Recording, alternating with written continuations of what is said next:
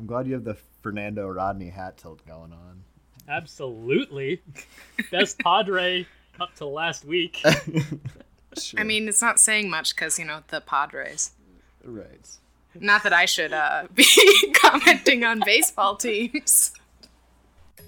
You are listening to Expert Citation, Episode 1. Biology, Bats, and Big Sexy.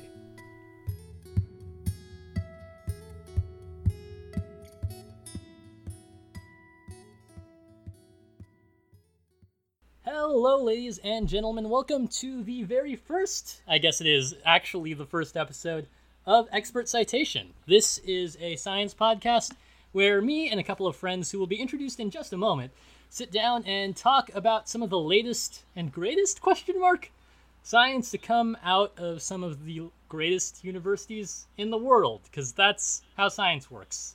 If you've ever been in a journal club in college, that's basically what this is. So joining me, as you will come to know them, are Kelsey McCoy. Hi. And Tyler Birch. Hello. So really quick background on me. I'm Jose Cuevas, Joe Cuevas. I am the de facto host, I guess, of the show. I am currently an undergraduate at the University of San Diego studying marine biology because I was told I could follow my dreams. Even though I'm an undergrad, I do have a paper out, and I'm working on another. So we'll see where science takes me, I guess. Kelsey? Yeah, I'm a graduate student. I'm working on my PhD in biology at Columbia University. I work on biophysics. I look at the cytoskeleton in bacteria using big-ass magnets because that seems fun. So yeah, I'm currently in my second year, finishing up my second year of my PhD. And Tyler. Yeah, I am a second year grad student as well, working on a PhD in particle physics. I just started up doing research with ATLAS, which is a detector on the Large Hadron Collider at CERN in Switzerland. Started that last year, so I'm starting basically my second year of research with that. All right. Yeah. So fun stuff. We actually do science, guys. It's most fun. Days. We are mildly creditable.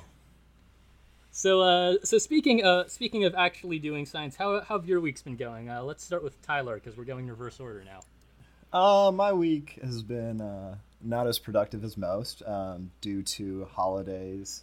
I went ahead and went home for that, so I was kind of away from work for a couple of days, which was nice and reinvigorating. But getting back into it yesterday and today was pretty rough. But yeah, not really any specifics. I've been tooling around with different fits on some plots that I've been making, and it turns out that working on fits in Root, which is the software that we use for particle physics, is not exactly the easiest. It kind of rides the line between a science and an art at points, because you have to figure out all these different base input parameters and all these other things that are gonna make it work out just right, so you get just the right fit. Are you trying for like a ease of like an aesthetic ease, or something that looks good for publication, or so the long something that short, lets you see what you need? The long story short is that I'm making resolution plots right now. Sure. And initially, the idea was to do full width at half maximum of a Gaussian distribution. And then we realized that that doesn't exactly work perfectly with what data we have.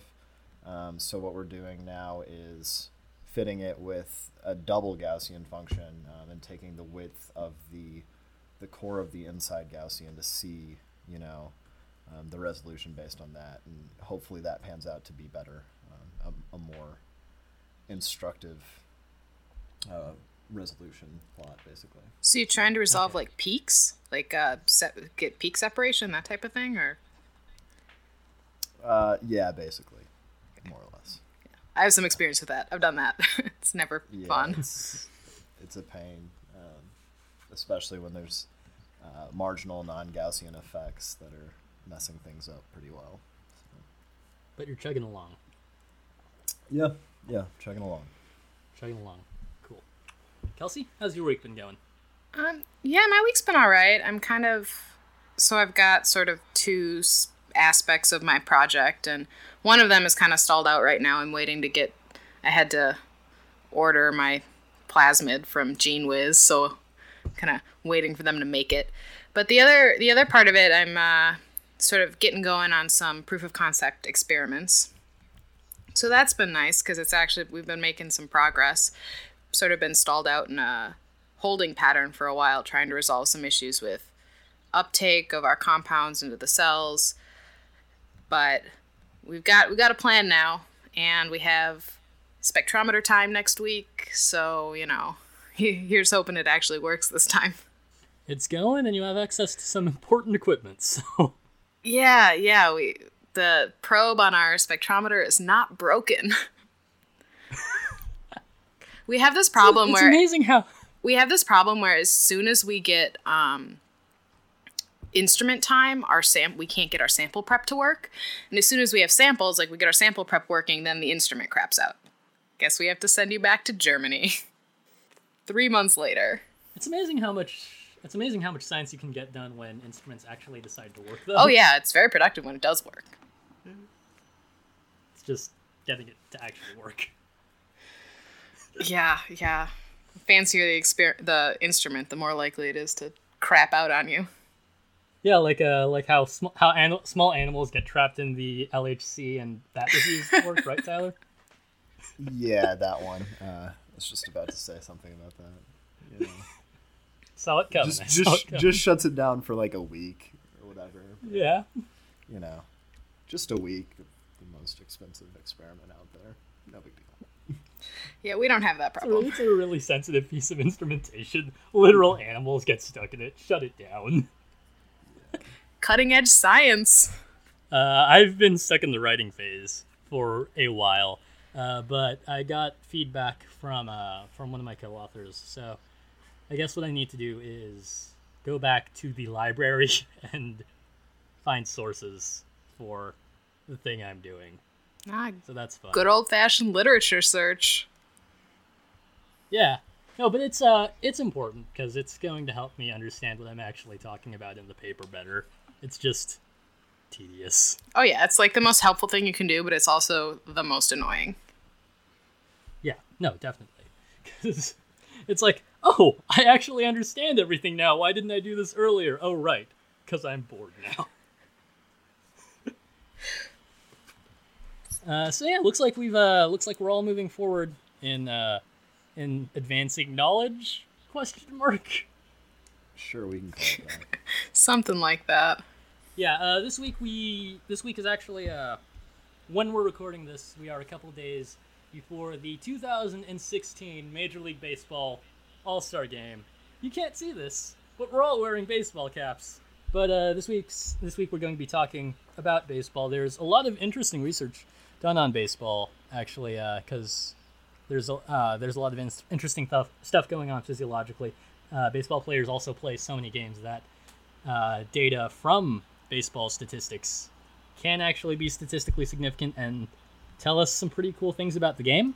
Yeah, there's a whole branch of research, from baseball statistics called sabermetrics, which is derived from SABR, the Society of American Baseball Research, which is interesting in and of itself. But the article we're looking at right now is it's more on the science side of things rather than the statistics side of things. Yeah, it's a little harder.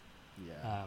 It's also from Japan, where baseball is also massive. Japan has its own baseball league called the NPB for Nippon Professional Baseball, and they are also good. Some NPB players have gone stateside. Notable players include Ichiro Suzuki, who you may know currently on the Mariners, formerly from the currently on the Marlins. Yeah, I was about to say, he used to be of the Mariners.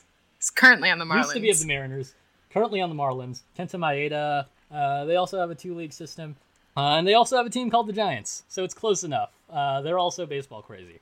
So this week we're doing an article that was published in PLOS One. PLOS One is the leading open access scientific journal. Originally, PLOS stood for Public Library of Science, but now it just stands for PLOS. So PLOS One is the leading open access journal, which means anyone with an internet connection can access it. Yeah, so this was published in February 5th, 2016 in PLOS One. The title of the article is Contribution of Visual Information About Ball Trajectory to Baseball Hitting Accuracy by Higuchi, Nagami, Nakata, Watanabe, Isaka, and Hanosue. But these are Japanese researchers from a variety of Japanese institutions. Waseda has a few researchers on my project, but the others I'm unfamiliar with as well. Yeah. The way I parsed this was it's about a hitter in baseball using what they can see of the pitch to help them hit the ball. Did I parse that correctly? Yeah, more or less. Yeah, about... More or less. They restrict vision, it seemed like, over 150 milliseconds from the release and 150 from home plate. And then saw the effects of it. Yeah, so how much of the pitch do you have to see, and at what point do you have to see it to be able to accurately guess its trajectory well enough to be able to actually hit the ball? Which is a pretty cool thing because different pitches can have are very different, are very useful in different ways. Let's say that's the whole point of a breaking ball, right? Is that you get the pitch or the batter to think that it's one pitch and commit to it and then have it move. Yeah. It's also why different pitchers have different pitches at their command, and not every pitch is going to be your pitch if you're a hitter. So it's also useful to know when not to swing at something. I also really like, this is a totally distracted side note here, but on the subject areas section of this, which PLOS One is using to catalog it, it includes bats, bat flight, and flight biology, all of which are correct uses of those words, but I feel like there's some bat researchers who are very confused on their keyword searches. I didn't even pick up on that. That's brilliant. Hey, if it gives you more citations. But would it get you more citations? It does have baseball in the title, so you just ignore it when you...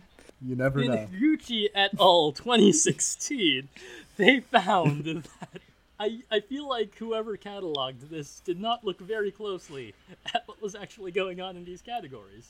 It was probably a computer that cataloged it and just looked for keywords and stopped at bat. So it saw bat and flight and was like, I can do 3 different categories with this. So yeah, the big part of this paper is about how you can interpret the pitch and use that to your advantage for your offense. How do you guys want to break this down? Do you want to do section by section, or... Yeah, I think section by section is probably a solid way to do it. Yeah, this paper Just general discussion about does have a fairly logical flow reading through it, so... Yeah, that's one thing I did appreciate about it.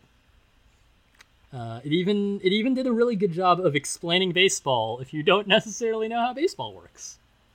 I'm question why you're reading this paper if you don't know how baseball works, but fair point. It's a really interesting biomechanical thing, too. Yeah. Just that's not necessarily how the human body works. And you've got this extension of yourself involved in the thing, and I'm miming on an audio podcast, so it's not that helpful. But you've got this extension of your body, and it's not necessarily something that's intuitive to work with. If you haven't played this game since you were a literal child and haven't been good at this game since you were a literal child, I really appreciate that the introduction gives a really good overview of this is how baseball works, and this is why hitting is hard, and this is why not everyone is a professional athlete. Yeah, there was a line in there about, how you're considered an elite hitter if you hit, if you have a batting average over, 300, which, I know, but it just sort of really struck home that, yeah, it's really hard. You fail 70% of the time, and you're elite. If it was easy, everyone would do it. So that's why we're stuck in science. Right? Oh. Yeah, our professional sports careers. You did try to be a third baseman, didn't you, Tyler? Yeah, up till I was 7. Yeah, that was about right. Then I realized I can't sports. Oh my god, did I sports the most out of any of us? I played until 10th grade. Probably. Yep, you definitely did. Yeah. You can also tell that this was written in Japan because it says 70 miles an hour for their ball. I mean, yeah, but it was also college players that they were testing. Sure. So. Sure, but at the same time, the NPB does pitch slightly slower than the MLB. I mean, 70 and 90.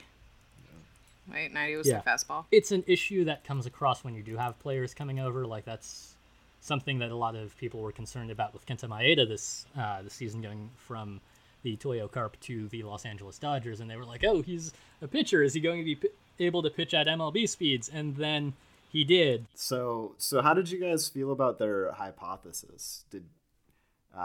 Did you think it was an intuitive guess, or did you think that would you have expected the same things? For reference, they hypothesized that longer visible time improves hitting accuracy, except visual information about the 150 millisecond period before ball bat contact. Which the beginning of that I thought was, okay, yeah, obviously longer visible time gives you more time to recognize the pitch. Right. You know more information for longer. Right, but the latter part of that, the 150 millisecond before ball bat contact, after reading the paper made sense, but before reading the paper, I wouldn't have expected, just because like those little league experiences, you watch the ball all the way. Yeah, you know? I mean, I feel like to me it was pretty like self-evident. Just in both the way that you do have to commit to you have to start swinging before the pitch gets to the plate, otherwise you're not going to hit it. Sure. And then also just in the way that, like, if you read anything about how baseball players like think about hitting, it's a lot of it is about seeing the laces of the ball as it comes out of the pitcher's hand and like using that to predict what pitch they're throwing and where it's going to be. So yeah, like certainly you would have had to have commit far before 150 milliseconds to both if you're swinging or not and a location. So yeah, certainly it makes sense. It's just something that I wouldn't have off the cuff mentioned. That's fair. Yeah, that window is really the oddball in the hypothesis. It's not because yes, you know this for longer. Okay, you can hit it better, but that 150 milliseconds. I mean, it's the last third of the pitch, of the time it takes for the pitch to reach the plate. So, I don't know. I guess it made sense to me, but... So yeah, pretty good introduction overall. Did a good job of reviewing why this was interesting, how baseball works, and what their hypothesis is. Let's move on to the methods, I guess. Oh, one more thing about the introduction. Yeah. I thought it was interesting that they shouted out cricket and, studies done on similar topics in cricket. Just because I thought it was a nice addition to not just to sort of have the overview of the field, but have it not be so narrowly focused in just baseball. I mean, they're both natural evolutions of a ball and stick game, where you have an object and you're hitting a ball with this object. Especially like with cricket, where you're bowling towards the cricket bat, and I don't actually know how cricket works. No one knows how cricket works. I just know this through my Pakistani friend. So, but what I do know about cricket is cricket and baseball are both natural evolutions of the ball and bat game. So, theoretically, what works in cricket should work to some effect in baseball. Yeah, I mean, it's the same basic idea. Yes. Yeah.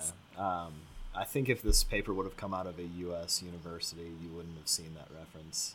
Absolutely. It would have been my guess. I did just Google it to see how it translated. The fastest recorded cricket delivery is 100.2 miles per hour. So it is about the same ballpark, if you will, of velocities. So. Yeah. Yeah, no, it makes sense. I agree. That is a very useful note. Yeah. And we could do an entire thing on the evolution of sports, but we won't. Materials and methods. Because they're using people, they had to go through ethics. Anyone have to go through this? I don't. No, I had to take a research ethics class for that because of NIH funding, but I don't actually do human subject research, so. Yeah. I think I might have to in the upcoming year because I'm switching grants, but I have not yet, except for, like Title IX training, but not specifically ethics for, human research, because I work on a computer all day. So. Which also calls into question why you had to do Title IX, but... well, they were afraid I was going to discriminate against the code, probably. Because you don't respect the code's gender identity? Yeah. Something like that. Discrimination training for a person who doesn't interact with other people. There's comedy in that. Real life is actually funny. Bureaucracy.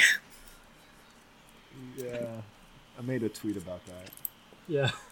Perfect time to plug my Twitter. At Tyler J. Birch. Accurate. That's what it is. No, but yeah, because they had to use people, because they were using actual people, they had to go through an ethics review, which is fine. Standard operating procedure. I was actually a little bit not curious about the obviously reasons they had to do IRB approval, but there was a couple of points in the methods where they note, like, we did it this way because we were afraid, or to minimize harm or minimize injury if they got hit with the ball. And I was like, I was genuinely curious if that was an IRB stipulation, just because a couple of the choices I was like, sure. But why would you do that? And also, I don't think they're gonna get hit, but Yeah, this seems significantly less intensive than college baseball batting practice. Yeah, I mean they're using significantly a pitching machine. less intensive than college baseball batting practice. I thought it was, I thought the safety concerns were a little bit overdone, but I do understand that, like, it's science and you have to cover all your bases. Ha.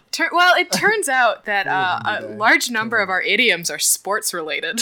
You don't realize it until they're halfway out of your mouth, and it's like, oh. So, because this was a university study, they recruited college students. They were collegiate baseball players, and they got 5 righties and 5 lefties, which is useful.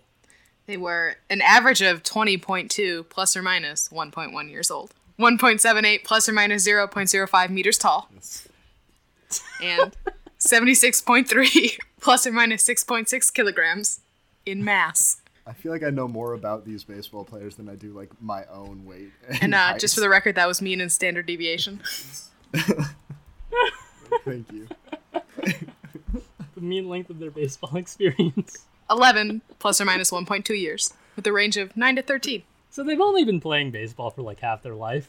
There's a very good chance that some of them started after Tyler was scared away from being a third baseman. Probably most of them. Yeah. That's just, it made me curious about, like, if that's just if that's representational of baseball players in Japan, just versus like in the U.S. where kids start playing super young. If it's a little bit older when you start in Japan, just because it was so consistent across this small sample.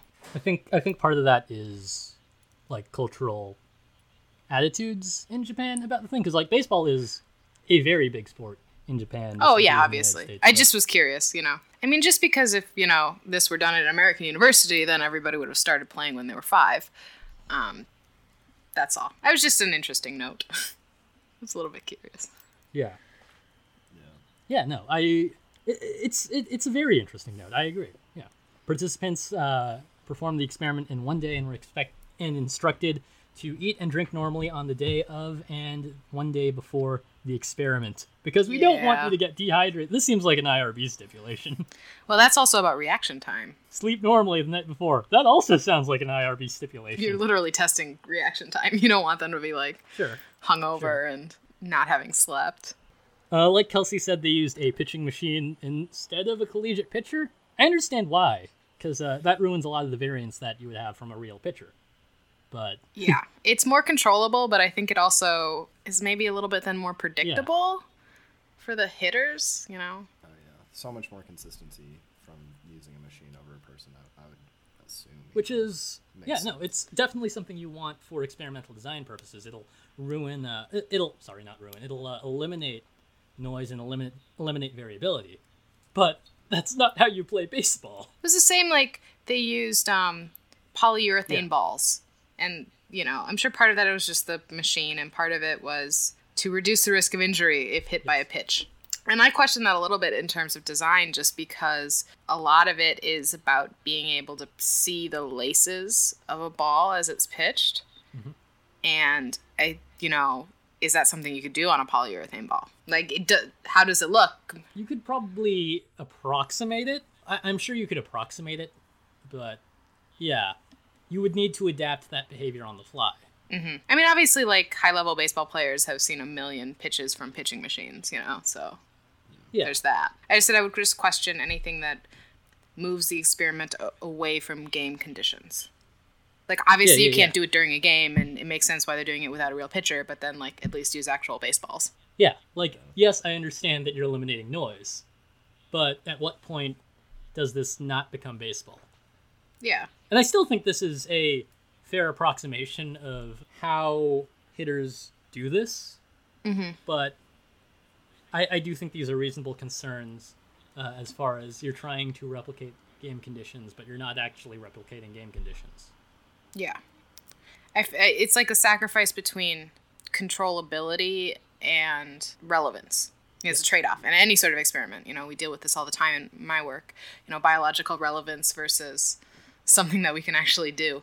Participants were given the choice of 4 types of wooden bats with consistent lengths of 840 millimeters. For Americans, that is roughly 33 inches. 33.01.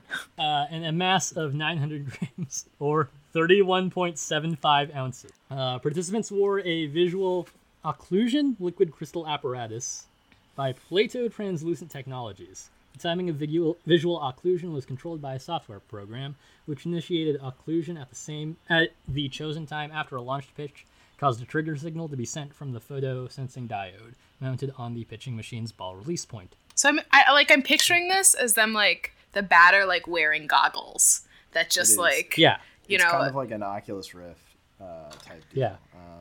I know we can't, this is an audio podcast, but here is, I looked it up so you guys can check it out. That's what it looks like. I can plug that in the show notes. Yeah. I'll send you the link afterwards. But yeah, it's So- like an Oculus Rift, but like blinders instead of, actual VR or whatever. It kind of looked like just really ugly 3D glasses.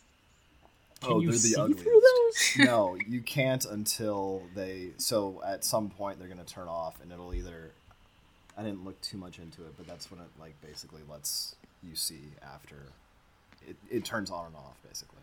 That'll also control the amount of time they are actually seeing the ball then, Yeah.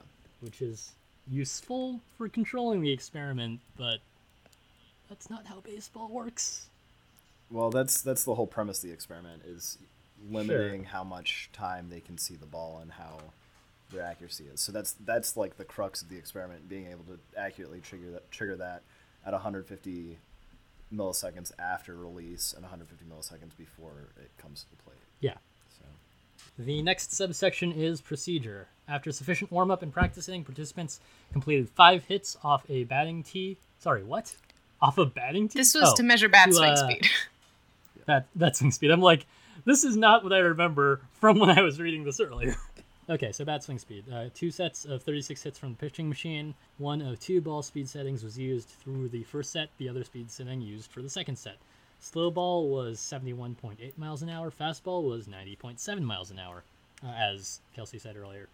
The order of the 2 speed settings was randomized for each participant and counterbalanced across all participants. Okay, so there is still that element of having to guess the pitch, but well, Yeah. they pretty much just keep it to fastballs, don't they? Well, fast or slow, A or B. Yeah. There's not like gonna be a fastball or random- slower fastball. There's not going to be a sinker or a curveball thrown in. Yeah, you don't have to It's- worry about the knuckleball coming across the plate. Right. I'm wondering if they said that beforehand. I believe they did. I think that's what I read, is that they filled them in on all of the details of the experiment. Okay, because I feel like that does prime them differently for how they're going to prepare to bat. Yeah, but in terms of most IRBs, like, if you can't, unless it's really going to change your experiment and it's really important, you can't withhold information about the Yeah. experiment. I understand. It totally makes sense from an ethics standpoint. That changes some slight state of mind, and I don't think it impacted the experiment that much. But But batting is mental. Like, a lot of it is, yeah, you know. yeah. So it's I think it's interesting. Here's a bunch of technical information about the pitches themselves. Participants were not aware of the occlusion to be performed. The expected arrival time of the ball at home plate was determined before the study began by using a photosensing diode, which detects ball release, and a sound-to-electrical transducer unit, which detects the sound of a ball hitting an object located on home plate. I'm curious. So they had like 3 conditions, right? So no occlusion. We saw the entire pitch, the first occlusion of the first third of the pitch, and then a last third of the pitch. I would have been interested to see the middle third, because they end up concluding that, like, that, or they hypothesize at least. They haven't gotten to the conclusions. I don't want to spoil the paper. That that last third. Spoilers: the Cubs don't make it to the World Series. Spoilers: the Mets lose. Oh, where was I going with this? Oh yeah, so they hypothesized that the last third of the pitch isn't important, or as important as the first third in terms of what you can see. If you're going to split it into thirds, then why only test 2? Yeah, so I was curious, like, because I would think then that maybe there's important information that's happening in that middle third. I don't know if that was a technical issue. It could also be slightly jarring where... It could be jarring where, like... No, because they also did the other... I was saying it could be jarring if you could see it, then you couldn't see it, then you could see it again. But that sort of happens where you can see it and then they obscure the last third, right? Yeah, I mean, I just be curious. I'm curious about it, and I'm curious about why they didn't do it. If that was like a technical issue, or if there's some, reason to not do it. Sure. Yeah, and what you're getting to are some of my major qualms with the paper. I was going to save those for later, but we'll save them for later. Yeah. We'll go into more detail about that. Where I can complain about things. Hey, look, more IRB things. To avoid participants being hit by a launched ball, balls were set to launch towards the strike zone above the outer half of the home plate away from the batter. So what that tells us is they didn't aim at the participants. Thank you. But I mean, it also, in a way, so that by concentrating on the outside portion of the plate, they're making it a little bit easier to hit, right? Yeah. Because you're not worried about, the ball, any given pitch moving or being inside versus outside, that does make it a little bit easier knowing kind of where it's going to be, even though they do vary it like laterally, or up and down, I guess. It's vertically, yeah. I think that's probably useful though, because like the premise that we get to, what we're searching for is the distance from the sweet spot which they define. And if it's on the inside of the plate, there's no way for them to get to that sweet spot. They'd have to like physically back up to swing. No, you just swing early. That's why you pull it to the left. If you're a right-handed hitter, you just have to swing through it earlier. Yeah. They also used cameras because cameras are useful. Turns out, yeah. High-speed cameras are used in a lot of things. I actually really like high-speed camera studies. It's not something that's perceptible to the human eye necessarily, because we only move slightly faster than cinematic speed as far as our eyes go, frames per second wise. If you tried hard enough, you could make a camera in the 80s that it's about that exceeded 60. the human FPS. Yeah.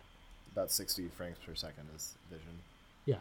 And then data analysis, some figures about the bat relative to the plate, and impact as well. And they provide 2 views, which is very useful. Define their coordinate system. Yay. Tyler, tell us about Figure 1. About Figure 1? This is basically where they do that. They define their coordinate system, and they utilize this bat vector, which all the things I would want to show the classes that I used to teach.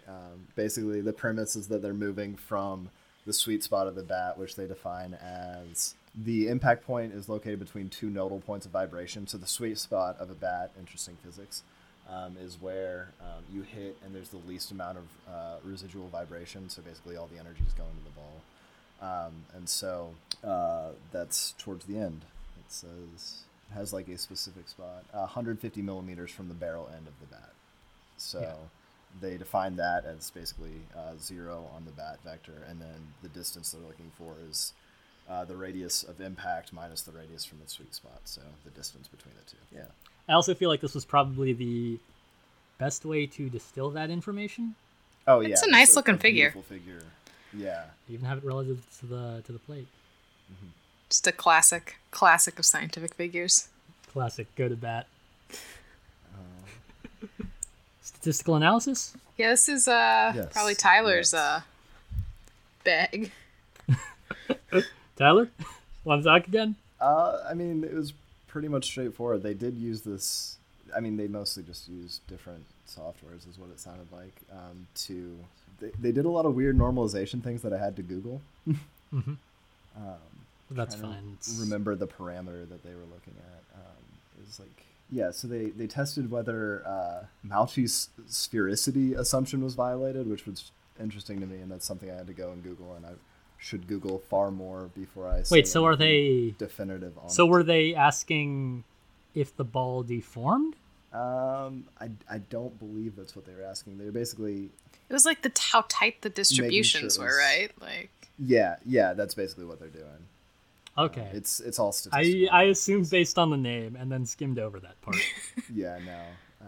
But it was rather interesting. But, it's all different statistical techniques to normalize the data and make it more understandable. a lot of Yeah. multiple comparison testing happening. Yeah. I don't really have too much to add that would be Yeah. useful. Good overview, though. I think that's really what we wanted. They did some statistics. And the statistics worked It's amazing how you can to some effect. make statistics work. Sure. And we finally got into the results section. All of that was Finally. method stuff. So ball swing speeds and ball arrival locations, means and standard deviations. This is sort of what Tyler was talking about with the coordinate system.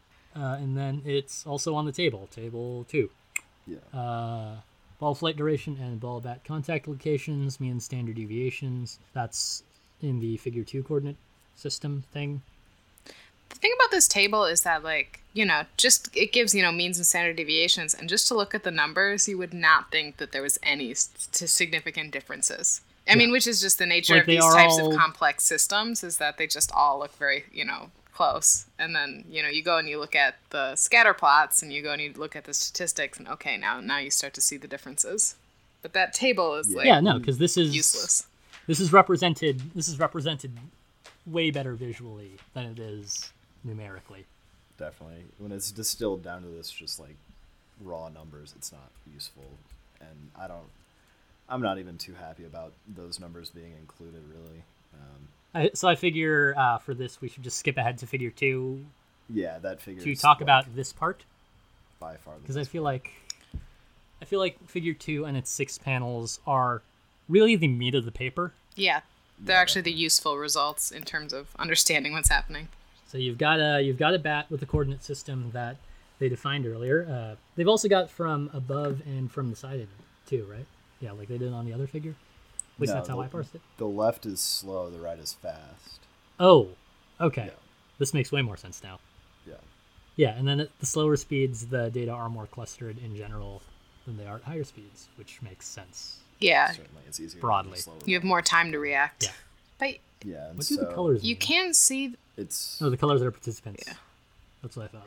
you can sort of definitely see the shift in sort of where the bat is making contact with the ball between both the slow and the fast and the 3 different conditions. Like you can see how the occlusion of the last third of the pitch and then no occlusion like are very similar, like very tightly grouped on the bat. Whereas like occluding the first third, you sort of have this larger spread of where the bat is making contact. Because you've got less information to go off of Yeah. at that point in time. Whereas, sorry, go ahead. what I thought was interesting is if you look at like B versus C. So B is the occlusion of the last, like right before it comes to the plate, and C is no occlusion. There's fewer outliers on the plot where it's occluded, like there is a blind spot. So there's almost a better performance by not looking at the last 150 milliseconds, which is interesting to me. It's not enough, statistical. Not enough data to have a good enough assumption of that, but It's I think that would be something speculating. interesting to look at. I mean, because it's for Speculating, I would say at that point in time they've committed to what sort of hit they're going to perform, and Yeah. they can't really take it back because they have no further information to go off of. Right, exactly. And it's like almost those last 150 might get in your head, and you might change something about your swing. Yeah. Because it's hard to bulk then, kind of, Yeah, exactly. Oh, I have no more information. I guess I should just follow through with what I'm doing. Right. Which obviously isn't the actual thought process, but in terms of this experiment, yeah. What's interesting, too, is you really only see that in sort of B and C, so which are the slow speed, versus in E and F. In the fast speed, you don't see that trend quite as much. I mean, just like eyeballing the data. So it's almost like then you have this you have so much time to react on these slower pitches that maybe then you are getting in your head and trying to, just not committing as much. I'd say in E and F, there's definitely not enough evidence to say that it exists, but there's definitely also not enough to rule it out. Can neither confirm nor deny the presence of an effect. Yeah, I think that also exists for B and C, too. Yeah. So. I think for C and F, you would want to look more at... for E and F, you would want to look more at actual spread values of the two. Mm-hmm. Yeah. Because it's exactly like you guys have said, it's harder to just eyeball and see that. I think it'd be nice to see these distributions in some other form, whether it be, a total radius, a plot of total radius, or something like that. Is now a good time to skip to figure 3? Sure. So figure 3 is the top view, so it's where they're hitting it. I don't think it'll give us a significantly larger amount of information, but it's still interesting to look at. You can really see how they did set it. They are all coming on that outside third of the plate. To the point where the plate is actually cut off. But it is interesting to see. So the first 3, A, B, and C, are the slow ball settings, and you really see the influence of a slower pitch. There's a lot of swinging happening out in front of the plate compared. This is also making me realize now that because they had the multi-camera system in slow speed, some poor person had to sit there looking at both views and coming and assigning coordinates to the top view and the side view. Someone, you mean an undergrad? Frame by frame. Some poor undergrad sitting there flipping through the frames. Yeah. So yeah. I feel like this doesn't necessarily tell as much of the story as the other figure. No. But it's still interesting to see. Especially because, like Kelsey said, they literally threw it all to the outside third. Yeah. If you look at the shifting means, that's I feel like the most instructive part of this, and I feel like that's actually pretty useful for these plots, maybe more so than the previous ones. Because there is more spread? Yeah. You can definitely see a trend of the slow balls. Like, it's definitely the swing is more forward on the Y position. What's defined as Y here, and then the fastballs is further back, and then so like when they do blind them on the first 150, it's much further back. Well, we'll say much further back than the other ones. Whereas we're not dealing with long distances here, Tyler. Right. Yeah, terms of millimeters, but it's slightly further back than the other two, and that's just a reactionary thing because you have less time to react, so you want to use as much of it as you can, I guess. Anything else anyone has to say about this figure? Not really. It's pretty. I don't know. It's a fairly self-explanatory figure. Figure 4 was also briefly talked about in the results. That's mostly variability, and it looks to be mostly consistent. Yeah. Oh, this is bat to bat. In broad strokes. I'm not sure why this is necessarily included graphically. Yeah, I was a little bit confused about that, unless it was just a justification of their statistical model. Yeah. I feel like you could report that in a table, though. Yeah. Because this might be a little bit nicer. Probably supplemental material is actually probably what it is. Yeah, it'd be a decent appendix or something. Let's move on to the discussion. Hitting accuracy of college baseball players under conditions of visual occlusion was examined to clarify the relationship between visual information and hitting accuracy. Solid first sentence. That is what they did. And then they start talking about what they did. So, as some discussions go, a lot of this is rehashing what they did earlier. This time mostly with justification, though. It's a very long discussion section. Yeah. I feel like a lot of this doesn't actually necessarily need to be here. Yeah. a lot of it was either restating results and then telling us things that are sort of evident from them. I don't know. I thought it was very wordy. Looks like their discussion was also their conclusion. Yes, yeah. Which may have been part of that. Paragraph. In conclusion, the effect of occluding a batter's vision for various periods of time and hitting accuracy was examined in the present study. It's fine with the way they wrote their paper, I guess, because this is the point in time where you would restate everything except with justification. It's just it doesn't feel necessary if you've actually picked it apart to this point. I don't know. Their whole last paragraph feels like it's just there because they needed a conclusion, not because they had anything to say in the conclusion. Which maybe is just what conclusions are, but regardless. Fair. But we already took out cool points and takeaways from experimental design and results. So Yeah. shrug.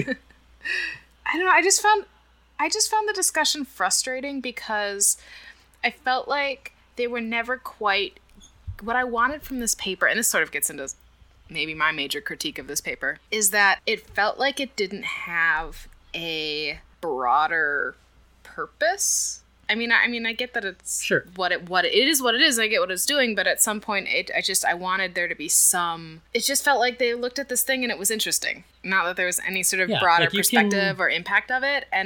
So what I wanted for because there is a lot of baseball research happening out Yeah. there.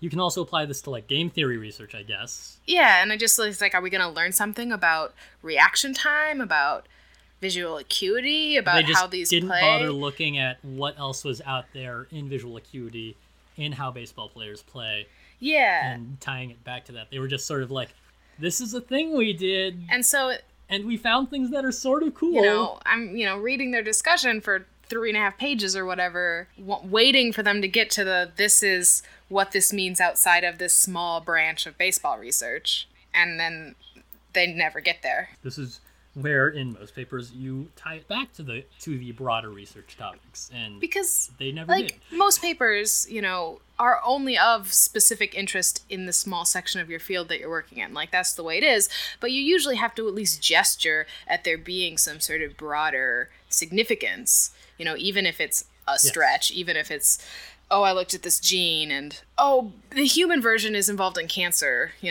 Not that we care about that. Bat I flips didn't make this fun again, and that's why we should research bat flips. Yeah. I definitely did not pick up on that on my read through, and that's probably a symptom of me being in a science that's not application based. It's all curiosity driven. Oh, how I wish I were in a curiosity-driven field. So yeah, that didn't stick out to me. But now that you say it, yeah, like it does seem mildly, esoteric. Like when are you going to be blinded for 150 milliseconds of your swing? Which goes back to a lot of our complaints in the methods section where, yes, this is experimental design, but there are parts of it which are also just not how you play baseball. Because it just didn't feel like Yeah, which you even could even apply it to anything about baseball, Yeah, because If- at the time, part of it was like, I guess this is just for experimental purposes, but by the time you got to the discussion, it's like, oh, this could be the symptom of a larger problem. Yeah, I mean, it felt very much like a case of science confirming what we already know anecdotally, which oftentimes Yeah. has value in that, you're codifying something and saying, oh, look, this, here we have a study to show that this is an actual effect. But I don't know, I was just like, what is the point of this paper? I don't know. Yeah. That was my major problem with it. That's fair. I had a different issue with it, and that is, again, I always come back to is, I'd like to have seen more happen, but we're kind of constricted by samples of using humans. I would like to have seen, instead of just 150 as it's released, 150 before it reaches, like, why did we pick those? Why didn't we do, like, 200 milliseconds? Why didn't we do 250 milliseconds? Why didn't we do the middle third? Why didn't we do all these other different ones? And obviously it's a symptom of Yeah. But they didn't even human justify tests, it. They didn't even say, what the significance Like, of I feel like 150 in most milliseconds was. cases, if you wrote this paper 8 times out of 10, we could say, oh, that's just because these are humans and you have to treat them very gently. But this is going back to what Kelsey said, this is, I mean, they could have explained it to you, but then they didn't. Yeah. My biggest issue with that is, like, they did say, like, hey, at the 150 milliseconds before it reaches home, it doesn't really affect it that much. But is there a line where that tapers off? Or does it have a strong cutoff at 150? We don't really know, and we don't At learn which point the anything question about that. drives you to find the line, but that's not Yeah. how Yeah, we the frame interesting it. question is how much of the pitch do you have to see to accurately predict where it's going to be, enough to hit the ball. Yeah, and that's just not probed in this. Well, one point of it is probed, but, there's so much more to look at. So this is the part of the show where we go back through the paper and grade each section, and then grade the paper overall. I'm just going to skip the abstract because we didn't really talk about that. It was an abstract. Yeah, that's fine. It did its job. It did. Credits. Introduction. The introduction was good. I liked the introduction. Yeah, I'm going to give it an... we're going to do standard A through D and an F scale. Pluses and minuses valid except for A's. Okay. Yes. Well, I can give it. This A is just minus. isn't one of those where like 98% and above is an A+. Not that I don't okay. think we're going to have One that of issue here. those. I think the introduction was an A. I'll be a little more generous than Tyler. I'd give the introduction an A. I thought the introduction was the best section in this paper. I agree. It did a very good job of scientifically discussing And baseball, cricket. which isn't necessarily something with that that a lot of sentiment. people can do. And that's also definitely why I chose to talk about this paper today. And now I regret it. Yeah, I'm going with an A minus just for the sake of it was a little bit wordy at points. It Sure. felt like it droned on Sure. at some. Yeah, I mean, I don't think this was the best written paper, but I thought the introduction was for an introduction was pretty The good. introduction made me think there was going to be a broader rationale there. Yes, it did. Materials and methods, holistically, because I'm not going back to each of those subsections. Yeah, no, definitely not.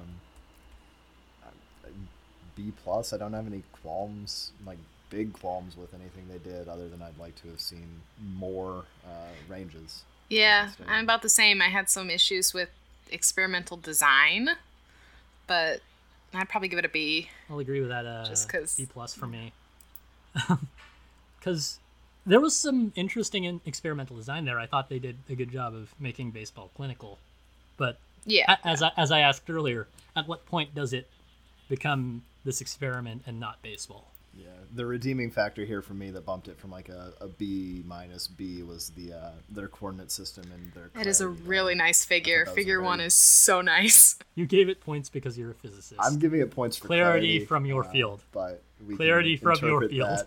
that as yes. Well, I mean, baseball is physics. Everything is physics if you try hard enough. Yes, it is. Results. I'm going to give results a B plus because figure 2 is pretty nice. And really sort of figure 2 is, I think, the crux of the paper. And it's a good figure. I'm going to give it a B because I think figure 2 is the crux of the paper. But there was also a lot of stuff that felt extraneous, even if it wasn't necessarily. Like, it felt extraneous. That's so true. You mean figure 4. Not even necessarily figure 4. Like, at a glance, figure 3 seems extraneous. It did take me, I had to look at figure 3 like 3 times before I realized what it was actually Which of. is fine. Sometimes you need to do that for a figure. But at a glance, it seemed like this wasn't necessarily telling me more than figure 2 was, even though figure 3 is going back to that coordinate system, which was excruciatingly helpful, exceedingly elucidating. It's just, at a glance, it didn't seem like it added much at the time. Yeah, I thought figure 2 was intuitive and very useful, and like figure 3, on first look, I was very confused, and then I read the label underneath it, and it's made sense after that. So I felt like it was also useful. I overall would say probably a B plus just because of those two figures. Yeah. And I think I've given this entire paper a B plus so far. So. We haven't gotten to the discussion. You yet, though. tried. Discussion. Okay. Okay.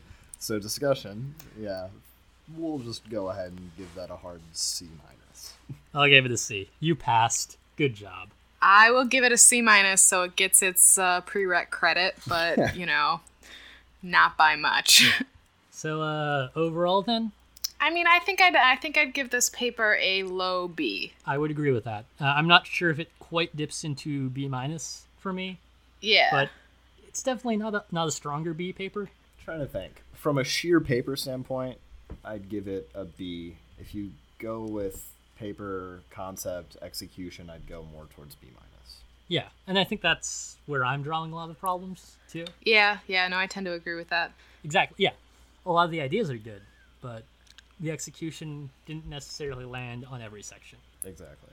I mean, I can forgive some of the problems I have with experimental design just because there is that you are designing an experiment and you can't control, you have to control for things, you obviously it's going to deviate from in-game situations. So I can forgive some of that because that is just the nature of experimental design. But some of the other issues I had with significance and sort of impact, kind of, that's something that you can at least gesture at, and this paper does not do that. Yeah, I think those are both very reasonable interpretations of this rating scale. So it wasn't awful, just could have been a lot better. Could have represented actual baseball better. Yeah. Yeah, sufficient. There's a reason this is a +1 paper and not a Nature paper. I guess it would be a science paper, not a Nature paper. Would take a baseball paper in Science or Nature. Yeah, there's that. One reason I actually chose this paper was because I thought it was going to be a very interesting interface between biology and physics, and then they didn't talk about the biomechanics at all. Yeah, there's that failing to gesture at broader significance issue.